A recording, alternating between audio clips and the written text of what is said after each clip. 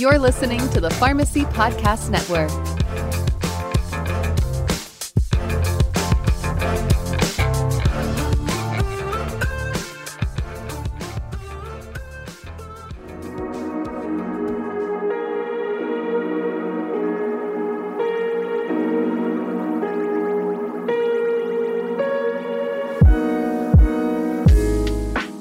Hey everyone, welcome to Darshan Talks. I'm your host, Darshan Kulkarni. It's my mission to help you trust the products you depend on. So as you know, I'm an attorney, I'm a pharmacist, and I advise companies with FDA-regulated products. So if you have a question about drugs, you think about devices, you consider cannabis, or you obsess over pharmacy, this is the podcast for you.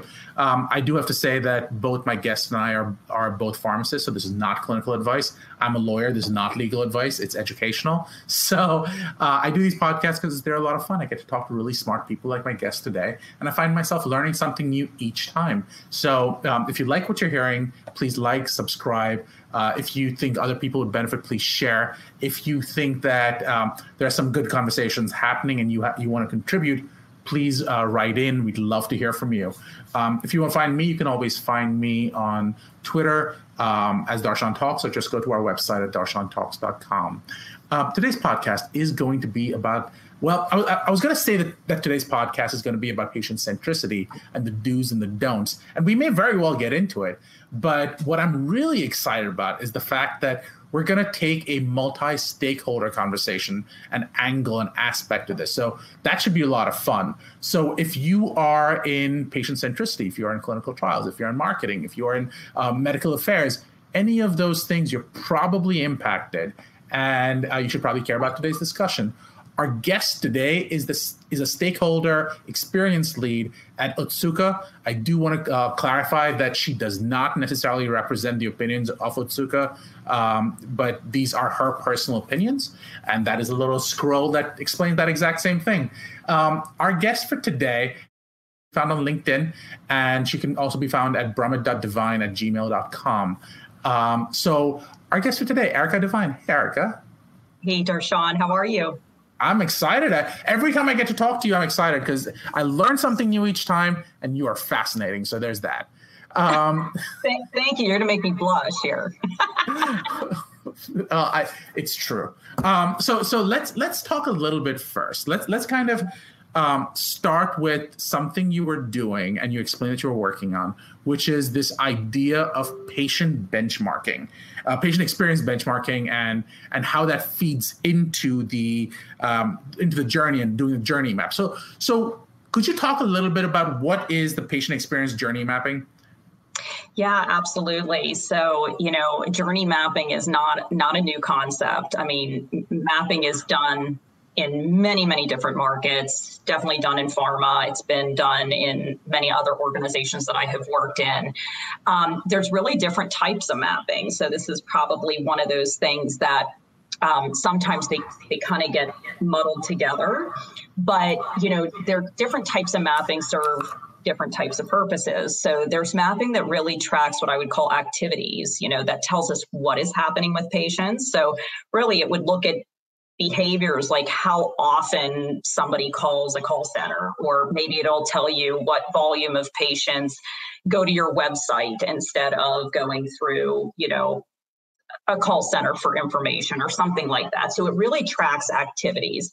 There's also what I would call almost product mapping. So, it's really putting the product at the center and then really understanding how the product kind of inserts throughout different points within that treatment journey for the patient. So, you see, again, they're all great types of mapping. But the one part I think that sometimes we're missing is the experience mapping.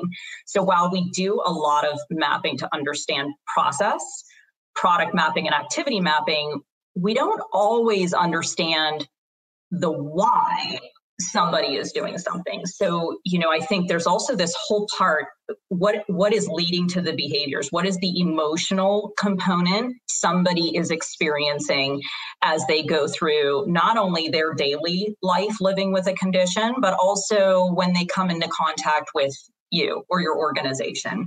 So I think one of those big things from a patient-centric or even a human-centric component is really understanding what is their experience with us. So, I think gives us a whole different view through the lens on how we are really delivering on these, on these opportunities to better serve patients, caregivers, and of course, other stakeholders within that paradigm. So let's make it simpler.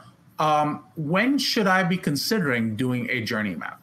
Because it sounds like it can be used from a variety of things, but when does it rise to the threshold of, okay, you know what, let's take a step back and journey map? When does that make sense? So I think it's something you should always be doing. And the other part of this too, and I think not to make a mistake to understand that this is like a one-time thing, like you put together a map and then that holds true throughout, perpetuity. No, this is something you have to really revisit often. And I think any industry, whether you're in pharmaceuticals, whether you're in any other type of industry that serves customers, patients, or any end user, you really have to have a fundamental understanding, one, of what are the touch points that those patients are walking through as far as their interactions with your organization, but also from a holistic standpoint, what else is going on with a majority of your types of customers that even drive them to you? What else happens within their ecosystem in addition to their interactions with you, and how do they feel about it? And how does that directly play into how they perceive your brand? How does that play into how they perceive trust with your organization? So, again, I don't think this is it's not a finite type of thing. And the other part that I think is really important, and that it kind of dawned on me when I heard somebody say this, a map is the artifact. So the map is the visual representation of that experience. It makes it easier to convey that to others within the organization. But what's more important is really the process that gets you there to create the artifact. So I think really looking at the methodology that you're using to capture that experience is critical to making sure that you are being representative of your end user, and also that you're not missing the boat on some certain things because you're not asking the right questions or you're not sampling enough people. I'm hearing you say is that the important part of this is the continuous process, and don't get caught up in the final product, which is great. It tells you where things are, but in many ways it's just a snapshot of where you are in the process, and how in this specific instance the patient engages with your product. Now, one of the things that that I think about is this idea that we're trying to get into patient centricity, and patient engagement. The problem with that process is the patient's the core of everything we do. So if you start doing a journey map, it would be so big, so unwieldy. So do you go, it's important to look at it the 500,000 foot view, or is it more important to look at little chunks and just look at each one of those individually? And what is the impact of each? Yeah, so I think if you go too high level, it's not really going to tell you anything actionable. So I think you do have to narrow it down a bit to decide what are those key critical elements you have the most influence and ability to impact. So, I think you do have to recognize to a degree as an organization that you can't be great at everything, but there's certain differentiating factors that, are non-negotiable. You're going to have to deliver a seamless and fantastic experience. And so I think, if I'm looking at this, I'm looking at kind of those things where, not only is it potentially a direct interaction and looking at those touch points throughout, but also are they areas where we have an ability to make a change? And so, maybe that's where you kind of start, but then you grow from there. So I think it starts to kind of starts to spiral out, because whatever you come out with that artifact and that process is going to inform certain things that you need to dive into a little bit more deeply. And those tend to not only stay within one function area of an organization, it tends to impact many. And so you really get to see that ripple down effect as well. And I think it also really enhances collaboration across different function areas with the common goal of really delivering an optimal experience. So you're talking about this idea of seeing the downstream effects, and you start from a maybe not a 500,000 foot view, maybe you start with a 50,000 foot view, and that helps identify some key processes.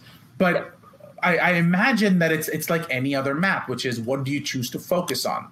So in that, what I heard you talk about is the ramifications on the different people involved, the different groups involved.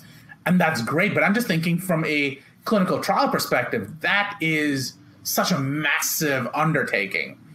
But you tell me then I'm going to do the same thing in promotional engagement. I'm going to do the same thing in non-promotional engagement. And I'm going to do the same thing, the pieces that connect each of those. Each one of those is a Herculean task, the more I think about it. And it risks what I'm hearing you talk. When I hear you talk about it, to me, it risks becoming one of those congressional inquiries, which just takes decades to go through, and at the end of it, it's out of date from when you started. So how do you tackle it at a practical perspective? Something that is munchable. That is, I love that term right now, actually, munchable. Something that is munchable, something that addresses the current need and yet is useful for addressing future needs? That is a great question. And I think that is the challenge that we are all faced with. So, how do you keep it relevant? How do you maintain it? There's a whole other kind of school of thought around patient experience management, which also heavily leverages digital capabilities. So a lot of these things that you're doing become automated and are actionable and are done in real time. And I think, different organizations are in different points in that journey as far as how technologically capable they are in order to do those certain things. I think that for everybody, though, that would be the end goal, right? So you really can't do it and have something that stays evergreen unless you are leveraging your digital capabilities and using a lot of that quantitative data and marrying that with some of that qualitative data that you're putting together for perhaps your mapping artifact. But again, I would go back to the fact that you can't eat the elephant all at one time. And maybe this also kind of gets into another area where I think that you have to pilot things to a degree. I mean, you don't want to do some massive rollout until you've kind of tested the waters.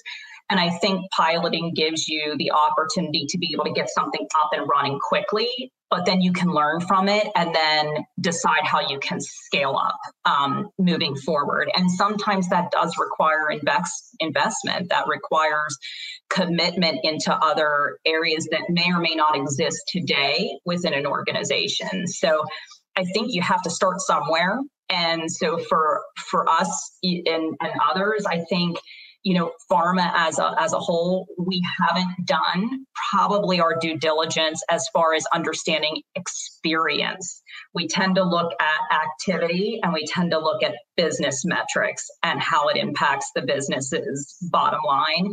But there's this whole middle window that we really haven't even scratched the surface on. So I think it's probably going to sound somewhat trite, but anything is better than probably what we're doing now, which is, asking them how they feel and what is their experience, and then seeing how that grows and evolves. So I'm going to ask a pretty basic question, which is, and I don't want to know specifically how it's done in your company or anything, because that's not the point. But I imagine that there are two different approaches to this, at least. The one approach is we're curious about what's happening with our patients and we want to understand what's going on. And that's almost a proactive, but a difficult beast to tackle because there's no focus. It's just, I'm just curious. The alternative is management comes out and says, we have this problem, and the problem might be something as similar to patients are not picking up medications that were filled for them. And address why is that happening? And now you have a goal and you're trying to backtrack and journey map from there. In your experience, what is more common? I would say it's probably the latter. We tend to be very reactive. And I see this in pharma. I see it in other organizations too. You have the problem and then you try to figure out how you're going to solve it. But, getting into a whole other topic of discussion, which I'm sure, we don't really have the time to delve into today, is really this whole leveraging of AI and predictive analytics and machine learning. All of us want to get to a point where we're not just putting out fires anymore, but we're actually troubleshooting the issues before they arise. So, I would hope that the end goal here is that we're not just chasing our tails, so to speak, and trying to kind of put the fires out as they come, but really as we start to uncover what's happening with these patients or caregivers or other stakeholders in that ecosystem, we can better understand what challenges them, what vexes them, what parts in the process can we make a lot better. Some could be a very simple tweak that we're just missing. Others could be an enormous lift that is just like, does it make sense to try to get that extra 2% when you have to put 120% of your resources into doing it? So I look at it as a foundation to understand a little bit better as to where you want to spend your energy to help you inform the certain, programs you either stop, maybe you keep them going, maybe you enhance them, or the gaps that we're not even meeting that we didn't know existed before. So again, I think it's a launching point. And I also think that, I thought it was interesting you said, Darshan, like you just kind of, is it really you put it together because you're just curious? And I think curiosity is part of it. Sure, we definitely understand that we need to better understand and walk in the shoes of our patients as they live through their conditions and their environments. But if you're not taking ownership, like you have to, if you're going to ask a question, for instance, in a survey, you better make sure that you're also having somebody that's owning the feedback from that question and is closing the loop with your, respondent. So, I think people get fatigued with surveys and other types of quantitative methods because they put their answers out there and then nothing really comes of it. And so you lose trust in people and they stop responding because they're like, well, what good does it do me to answer this survey if nobody's going to fix the issues? So I think you have to be committed to really taking it full circle too. And again, I think that goes back to you can't eat the elephant all at one time, because if you do, you're just biting off more than you can chew, and then you're not really taking the full responsibility to take correction for those specific problem points. So yes, there's a lot to unpack there. It's not an easy task. And the other thing is too, organizations are structured differently. Some have chief patient officers in their executive leadership that really is responsible specifically for patient experience or end user experience. Some pepper it throughout their organizations where everybody is kind of tasked with being a chief patient officer and really being able to put patients first and really realize that they are the end user and their input matters. It's essential to being able to meet their needs. So I don't want to say it's a new school of thought. I think there's been an appetite to get this right, but I think the methods by which we roll it out hasn't totally been flushed out just yet, especially in pharma, I would say. There are like 100 directions we can take this conversation. I'm trying to sort of pull myself together. I mean, it's delicious almost to go after the AI, predictive analytics, machine learning direction, but it's just too easy. Let's sort of keep it the basics a little bit. So you have, if you're going to do a journey map, could you describe the process in general, like a 50,000 foot view level of what that looks like? Where do you start? How do you identify what the goals are and kind of that process that a little bit? Sure. I mean, I would probably look across, and it depends on how large the organization is. But, I mean, many start with their own function areas. I think it always makes most sense to really get a discovery or an understanding generally across the organization, if you can pull the right people together, to understand how often or how many times they're really touching or creating a direct interaction. So I would consider that a touch point. If you can understand where, the majority of your touch points fall within an organization, I think that sounds like a good place to start. You also want to look at how much influence. Oops, go ahead. Because you're right. That is an amazing place to go. But let's just discuss journey mapping for patients, though. Because when you start saying that, do you only look at field forces and go, this is where you connect to the patient and that's a touch point? Or do you look at, for example, legal, who'll never likely meet the patient, but everything that gets signed needs to be run by them? And when you start doing that the complexity level increases exponentially. So how do you decide what the key stakeholders are? Like, is it from, let's first decide what the goal is, and then once we have the goal, pull that in and then kind of go from there? Or is it we just want to get a data dump and then sift through it? Yeah, I think you do have to do some discovery first. You have to really understand what has your organization done so far? Is there certain themes that are rising to the top that have been continuously a problem? So while it may not have come directly from a patient, for instance, or a caregiver, you might be hearing it from your field folks that are liaising with doctors' offices or other stakeholders within that ecosystem that are saying, we know this is a problem. So I would say if you have a glaring issue, yes, it absolutely makes sense to not keep those separated. You have to be also looking at systems that haven't been working historically.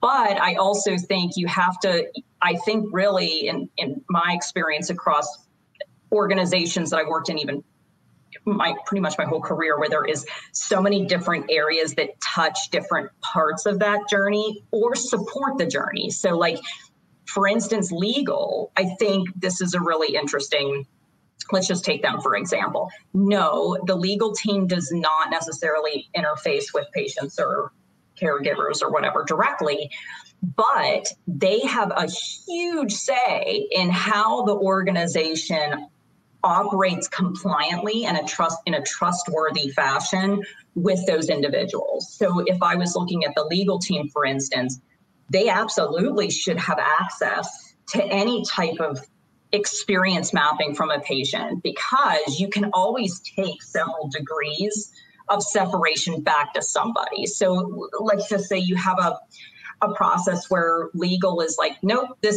we've always done it this way. Pharma's never, ever tried that before. It's a blanketed no.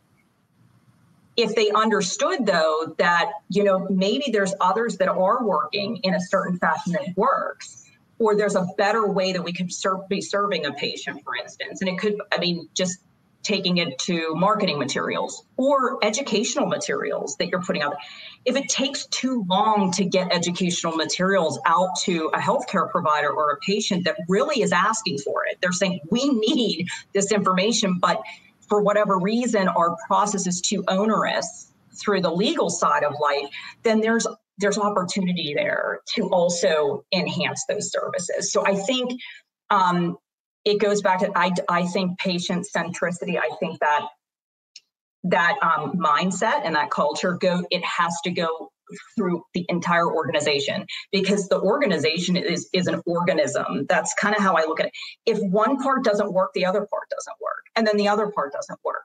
And so when it gets to the field folks or those that are liaising directly with those patients, they can't do their job because they don't have the internal infrastructure to support them to do that work. So I think it's also a mindset shift too. And I'm not sure if that totally answered your question, Darshan. So if we need to go back to the original question, I'm fine with that. But yeah, I think you have to socialize those types of experiences to the entire organization, whether you have direct touch points or not. But you have to start probably where you are having the most direct touch points, because that's where you're going to get the most granular feedback. And then you can start kind of backing into the other types of departments that have huge influence on how that experience is rolled out. As you know, we're well past time, but I'm going to ask this question anyways before we kind of let this issue go to bed, go to rest, whatever. They say a camel is a horse designed by committee. So, so if that's true, at what point have you got too many stakeholders? It's a valid question, and I don't know that I have an exact answer for that. I think, I really don't know that I have a direct answer for that. I think you kind of feel it as you go. And, probably in my experience, and this happens a lot, you've got a lot of people that you pull to the table. But then as you start to kind of work through it, you realize certain people are like, I don't know that my time is best suited here. Like, I don't know that you really need me in this part of the work that you're doing. And so I think sometimes it just kind of organically works itself out, where some are, you got to pull those subject matter experts in when the timing is right. And you don't always get it right the first time. We have lots of meetings where, we've got a lot of people in the room, and it's like, are they really needed? Probably not. Or you're even one of those people where you're like, why am I here? Maybe I don't need to be here. So I think it's the nature of the beast that you're going to sometimes pull too many or not enough. And you start to learn that you have to actually seek out other wisdom and advice within the organization. That's a great sort of place to end it. So as you know, I'm going to ask you, 4 questions. The first question is really, how can people find you? Which is, as I've posted on the screen, brumit.devine@gmail.com. And they can also find you on LinkedIn. Is that fair? Yep, absolutely. Excellent. My next question, based on what we discussed, what would you like to ask the audience? I would like to ask the audience, what do they expect from their experience with pharma? I know trust is a huge issue with patients, caregivers, and pharmaceutical companies.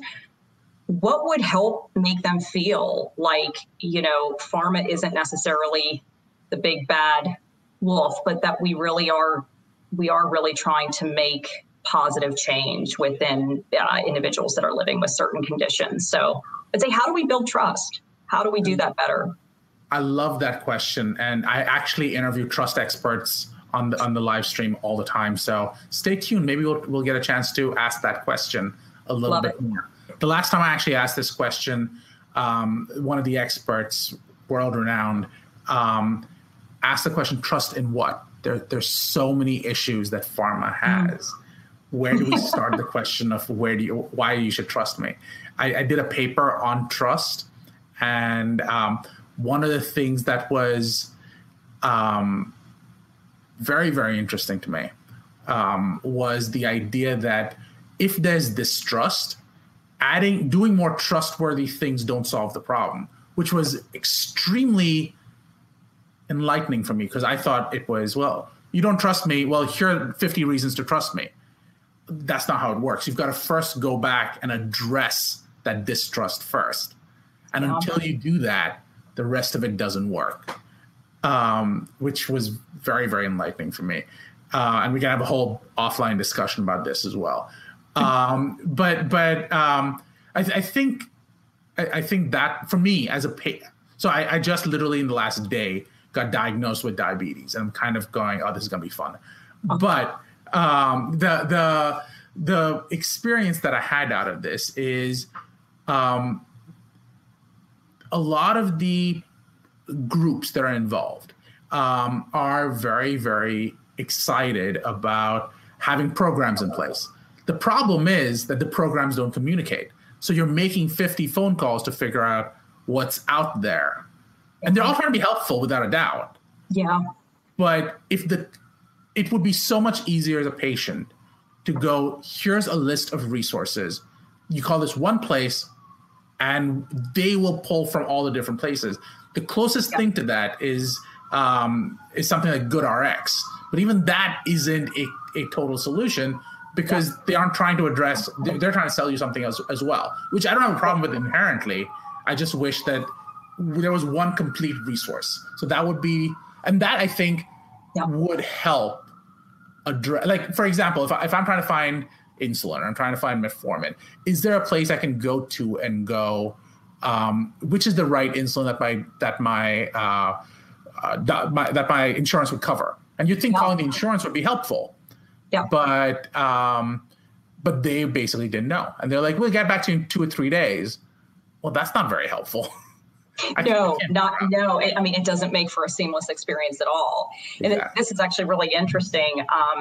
But again, I think it goes to the point too. So you're almost taking it a step further back, right, Darshan? Because you're trying to figure out, well, what is even the best type of insulin for me? Correct. So we're really looking at even the clinical questions that patients have about the treatments they're getting. And then you've got kind of my purview, which is once the clinical conviction is determined, so doctor, prescriber says, this is absolutely the right treatment for you.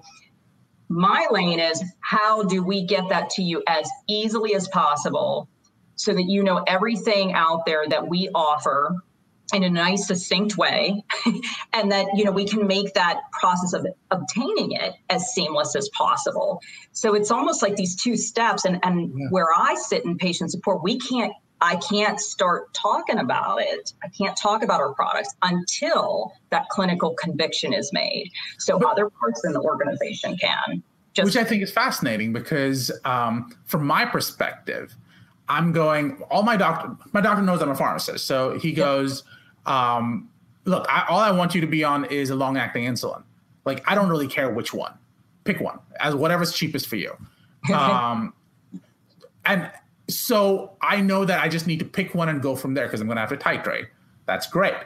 But until that happens, I think that resources, and maybe it has to be the insurance company that jumps in. Maybe it has to be a third party of some kind. Maybe it's the pharmacy. Everyone's kind of like, not my problem right now. And that is a little bit of a tough nut to crack. Not to say that I won't figure it out. Everyone does, but it's more complicated. For example, another easy thing would be having a website on how do you get a pinprick and check your blood sugars. Yes, I know how to do it. I've seen it done a million times in a pharmacy, but I've never done one. So, so having here are all the 50 questions you're going to have to answer the first day would be wonderful. No, that's great. I think that gets into a great topic too, like even that conversation guide. Lots of organizations, I know we have one, to help patients talk through and be prepared for those appointments. Like, what types of questions do they want to ask? But you said something that I think is really, really important. And I think our healthcare system is kind of set up in such a way that it does make it this assembly line, like passing of the baton. Yeah. And so you're right. Everybody is so focused in on their lanes, and in some ways have to be only focused in on their lanes, that it's almost like, well, when you get to me, then we'll address our part of it. But there's really a fragmentation that exists. And you're a pharmacist, Darshan. So think about, I think about someone who's living with a serious mental illness, somebody that may not have resources of support around them. How hard is it for someone to navigate that whole process and even just find the resources that are even out there? So there's a lot of work to be done. There's no doubt about that. It's not ideal by any means. And let's be honest, in my case, it's diabetes. It's one of the biggest diseases out there. So there's tons of data. If I really start looking, I'm just trying to avoid looking. What happens if it's a rare disease state? There's nothing there. So that's a great sort of discussion. So we can have that discussion at some other point. Second question, well, third really. what is something you've learned in the last month that you think the guests might be surprised to hear about? So I was watching a show. I'm not sure if you've heard of it or not. It's called Alone. And they literally, it's kind of like a Naked and Afraid type show, but they basically take someone and they drop them in the middle of like the worst conditions in Vancouver. And they're completely alone and they have to build their shelter and they have to find food and basically survive. And it's really, they just go, there's 10 people that get dropped and then it just basically whoever out survives, all the rest wins. Okay. So one of the things I was like, well, how do you make fire? Like these people all, they can use one of those little flint sticks, but I was like, that's kind of cheating. So I got a bow drill, which is basically a stick mechanism that, creates friction to build a fire. And I successfully was able to get a fire started with a bow drill. So my next evolution with this is that I got to build my own bow drill. So I bought a bow drill. That's kind of cheating, but it's still hard. It's still really, really hard to start a fire with friction. But if I could create, if I can actually build my own bow drill from like wood outside, then I would be like, I can seriously make fire. That is the best story I've heard. That's awesome. That is really, really cool. I've always wondered, I've wondered, and I've seen a weird part of this. So I'll mention it. A similar corollary to that is, I wonder if you could do the same thing, but instead of putting them out in the jungle, I wonder if you can just put them out in West Philadelphia, and what would actually happen. They should try this stuff out though. And what's really interesting with Alone is they look at the different regions. So not everybody gets dumped in the same area, but some might be really, really far from a water source, but yet they have a flat land to build a shelter.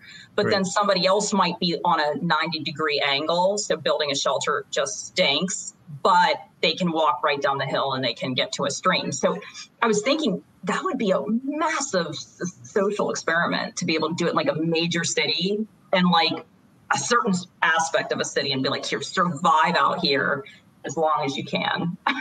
There's this other show, I can't remember the name of the show, but it was about this billionaire, real billionaire, who was taken from his house in Florida, I guess, and put in the middle of rural Pennsylvania. And he had to figure out in 90 days how to go from literally having $100 and a car to $1 million. And he got pretty close. He got to like 750, I heard. So that was amazing to me. So same concept, but different iterations. What is something in the last week that's made you happy? So I think we were talking a little bit about this, but I went on vacation and it was awesome. In fact, my sister and my nephew also came with us for the first time. And I have 2 kids myself. So it was the most exciting thing to them to know that their cousin was going to be along for the ride because, for them, the more the merrier. It was like having their best friend tag along. So it was a great vacation. As you know, they never last long enough, but I could seriously live out on the beach. If we're going back to the Alone concept, if they could just dump me on a beach with like plenty of crabs and like those little limpet like things for me to eat, I wonder if I could live pretty long out there. I love the idea of it where you go, wait, so the idea is I have to do better. I'm just going to stick with this level. I'm just going to eat the crabs and live here. They're like, that's not the point of the show. Nope, I'm good. I'd be a very boring watch. They would be like, okay, they got to get this girl off the camera. This was a lot of fun, Erica. I can't wait to have you on again. Would you be interested in coming back? Absolutely. I always love our discussions. Thank you. And everyone, just for people who didn't catch it the first time, you can reach her at brumit.divine@gmail.com or find her on LinkedIn. So thank you, Erica. This was wonderful. Thanks, Darshan.